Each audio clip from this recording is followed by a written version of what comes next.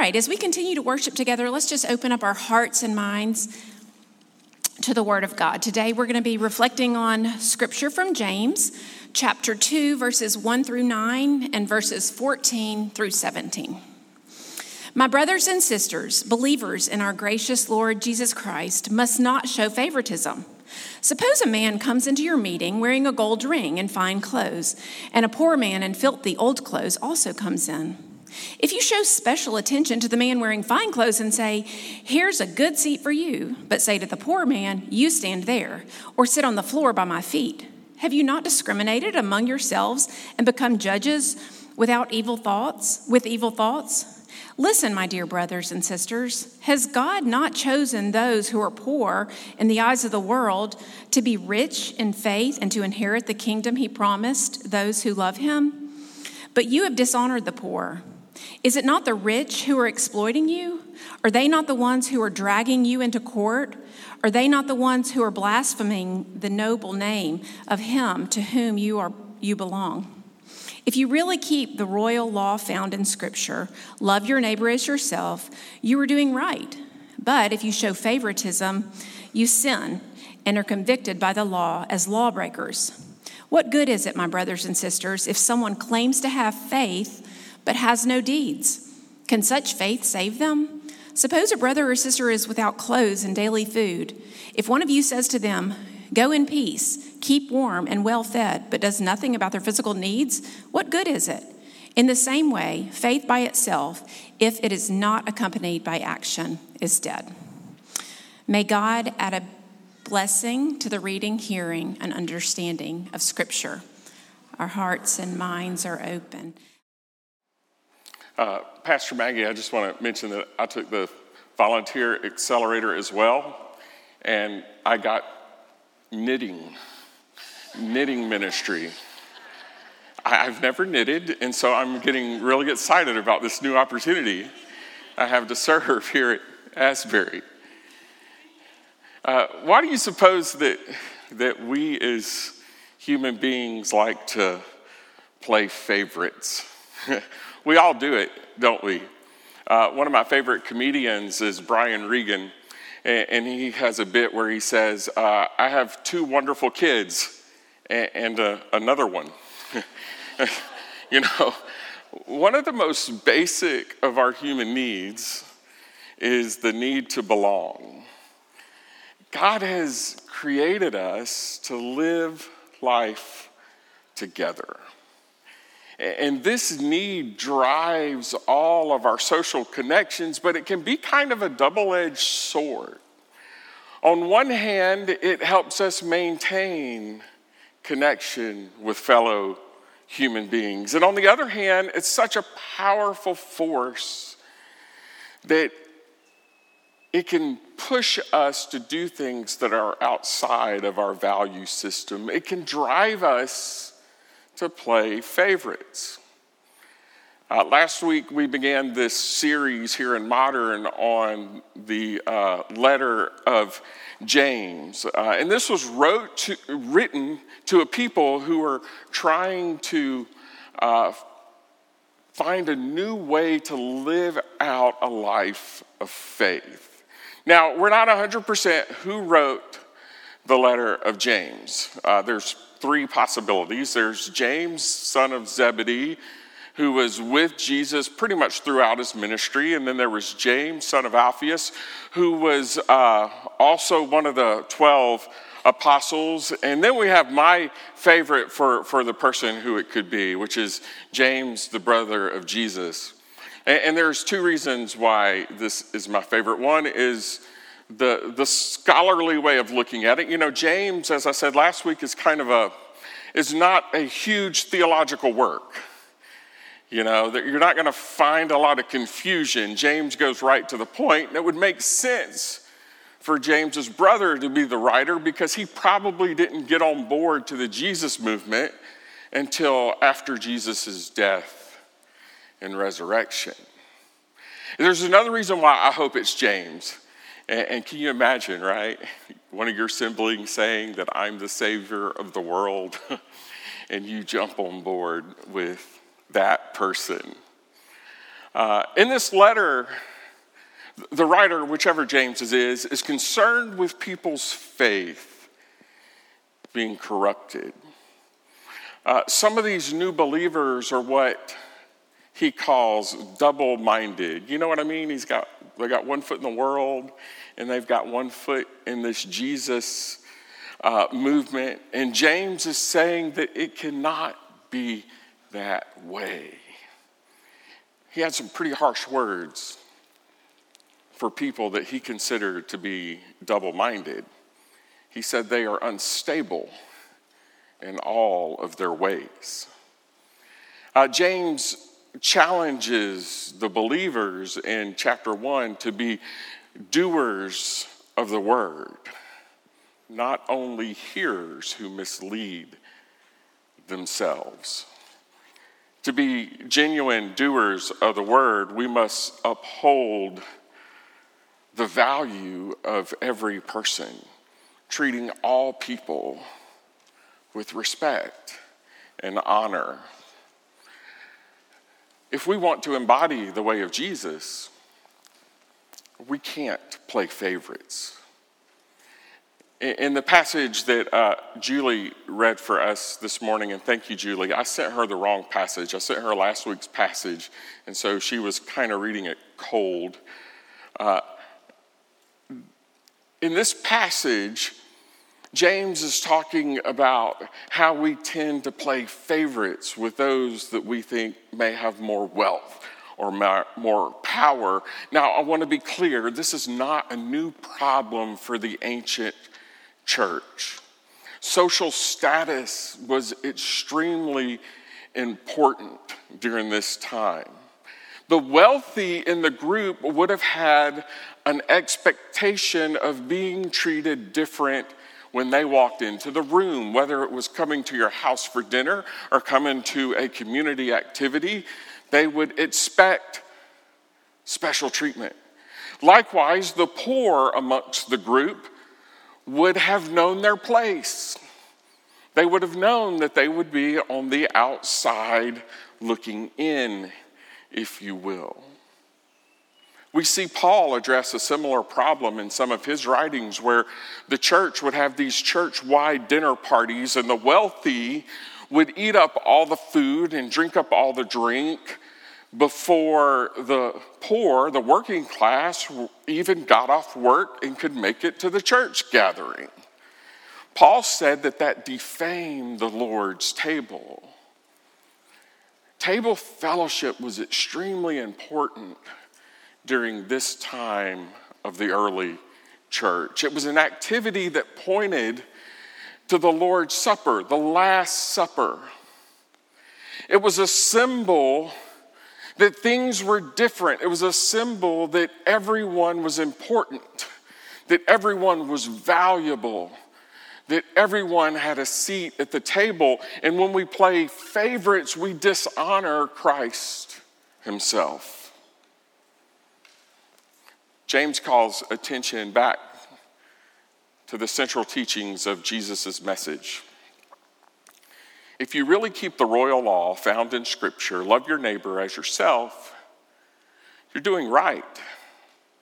But if you show favoritism, you sin and are convicted by the law as lawbreakers. There's nothing especially remarkable here. This is something that the believers of God have held for thousands of years. You've got Jesus and Paul, and here in James, referring to an ancient text. Love your neighbor as yourself. The difference is what James is doing with the practical nature of how he's writing.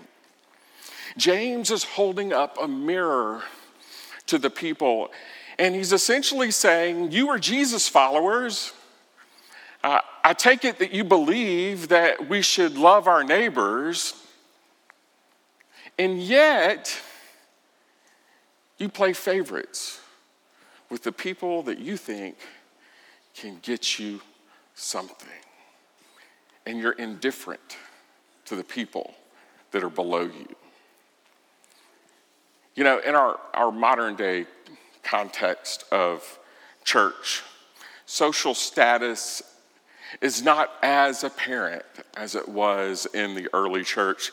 In the ancient world, there was a much greater divide in the wealth gap. You had the really rich who were the rulers and their families.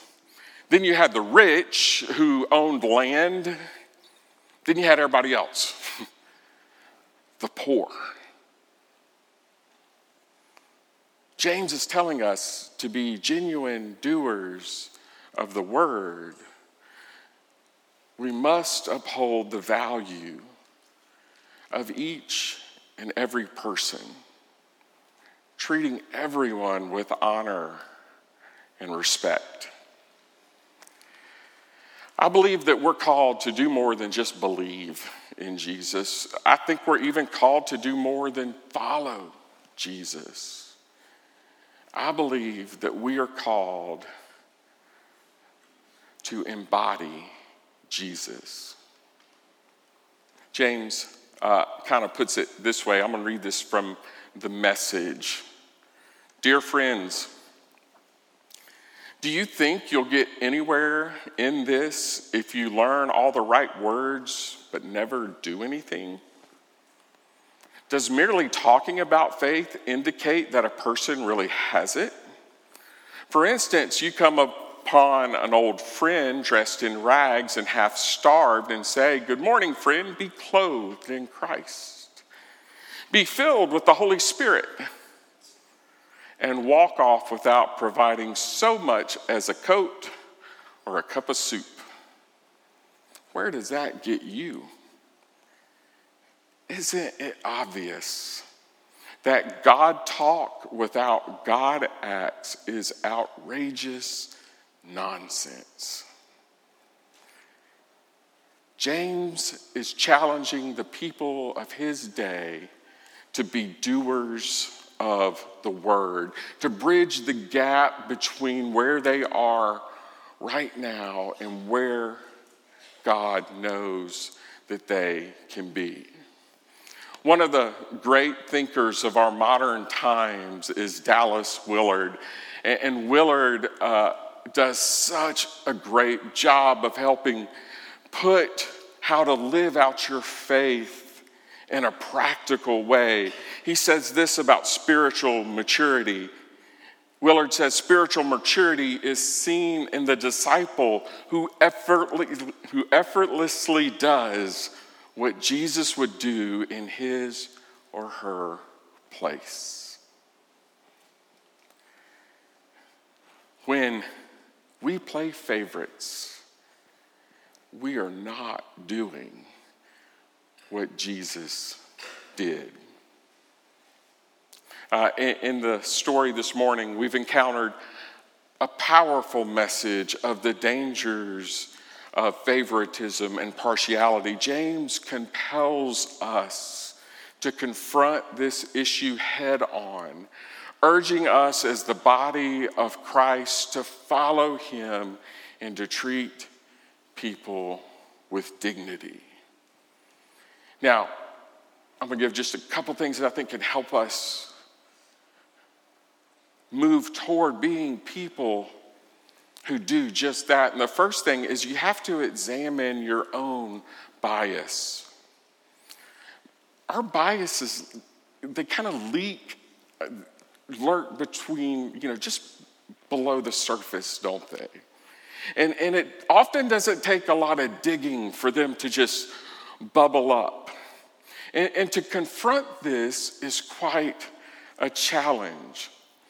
And it begs for you to ask the question of yourself this week, as I'll be asking of myself. Where in my life do I show favoritism? It requires us to take a deep look at what motivates us. Let's start by acknowledging that we all have bias. our life expectations, our cultural backgrounds, our upbringing shape how we see the world. It is essential to identify that before we can overcome it. Identify the specific areas in which your own bias may show up. It might show up in how you think of another group of people, how you think of age, how you think of social status. That there are countless factors. It probably shows up more prevalently today with how we think about people who think politically different from us. Did you know that there's real research out there that shows that many people would rather their child marry someone of a different religion than of a different political way of thinking? That blows me away. Consider the origins of your bias. Our experiences, our upbringing, our cultural surroundings contribute to all of these things. And understanding our bias can help us overcome them. I want to share a fun story about a friend of mine who back in the 90s, when I was at St. Mark United Methodist as a youth pastor, we would go to a camp called Mountaintop. Now, this was a mission camp where we would serve the people in poverty in the Appalachia mountain range. And many youth groups would converge, and they would split up the youth groups, so you're serving with people that you've never met before. And it was just a great experience. And one of our students, Matt, he ended up becoming a great friend of mine. And Matt was a big Alabama fan. I mean, lived, ate Alabama football. His family were big Alabama fans. In fact, they threatened to take one of the sons out of the will because he got his master's from Auburn. They were Alabama people. And on this trip to Mountaintop, Matt got really close to one of the adult leaders. They just connected. They had this chemistry, and he learned so much from her. And we'd have these little campfire experiences at night. And he said one night toward the end of the week, he said, "This has been a transformative trip for me." And he put his arm around his new friend and he said, "I've learned this week that Tennessee fans are people too." Think about how your bias impacts you and the people around you. And when you treat people unfairly or differently, it can keep them from having a real relationship with Jesus. And when we understand that, the stakes go up. And we want to be able to make sure we don't get in the way of people following Christ. The next thing we need to work on is just treating everyone the same. Now, I'm not talking about eradicating discrimination. That's not going to happen. We're human beings. But what I am talking about is within yourself and within this community here at Asbury, we foster genuine, authentic relationships with everyone. We should be curious about the people who are different than us, yet we're skeptical. Learning about someone's experiences and perspectives can help us dispel stereotypes and seek to understand other people. Invite God into the process. Pray for guidance. Ask for God to reveal what is happening. Ask for God to help you take those steps. The last thing I want to talk about is that for us to really get rid of favoritism, we have to widen our circle. Most of the time we spend all of our time with people who think and act just like us. Our social media algorithms push information to us that we already agree with, rather than us seeing different perspectives. You know, our world, as it gets bigger and we learn more, it also gets smaller. And we tend to segment out into our tribes rather than trying to understand other people. Seek out opportunities to engage with people who are different than you. There's 100 different ways you can do this. Serving on, a PTO or on your HOA board, for goodness sake, in your neighborhood, where you can learn and be around people. Students, you can do this too. I mean, maybe tomorrow at lunch, sit at a different lunch table with people that you don't know. When we place ourselves into different situations, we learn and we grow. To be genuine doers of the word, we've got to uphold the value that everyone is important and that we treat each other with respect and honor. I'm going to ask the worship band to come up as we close this time. James doesn't mince words. In this chapter 2, he says that playing favorites is not the way of Jesus. And I want to bring up that challenging us to think differently starts with looking in the mirror. It starts with us. It starts with us recognizing that everyone's valuable even if we don't understand them. When we do this, then we can truly begin to make a difference in the world around us. We make a difference by standing in what psychologist Parker Palmer calls the tragic gap. The gap between the way it is and the way it should be. And when we stop playing favorites, we don't fix it for people, but we begin to stand in that gap. Stand in the gap between the poor and the rich. And we stand in the gap between the powerful and the weak.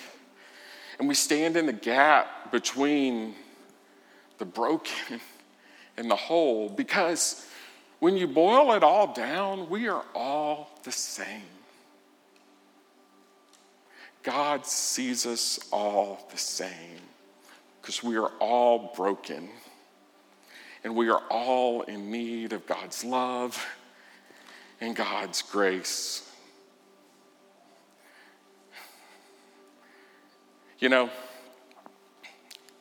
About 8 years ago, one of the staff members here, Kim Burnett, said something to me that kind of stuck.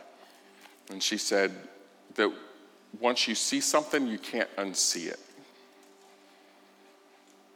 To me, that's just powerful. And that can be good or bad, right? And I want to encourage you that when we stop playing favorites, when we put all that aside, we are able to see the needs and the brokenness that's around us, where we can not fix it, but stand in that gap and help each other come to a full relationship with Jesus. Let's pray. God, help us. Help us to set aside our need to belong so that we cannot play favorites so that we can walk with each other, hand in hand, and together be your body of Christ. In Jesus' name, amen.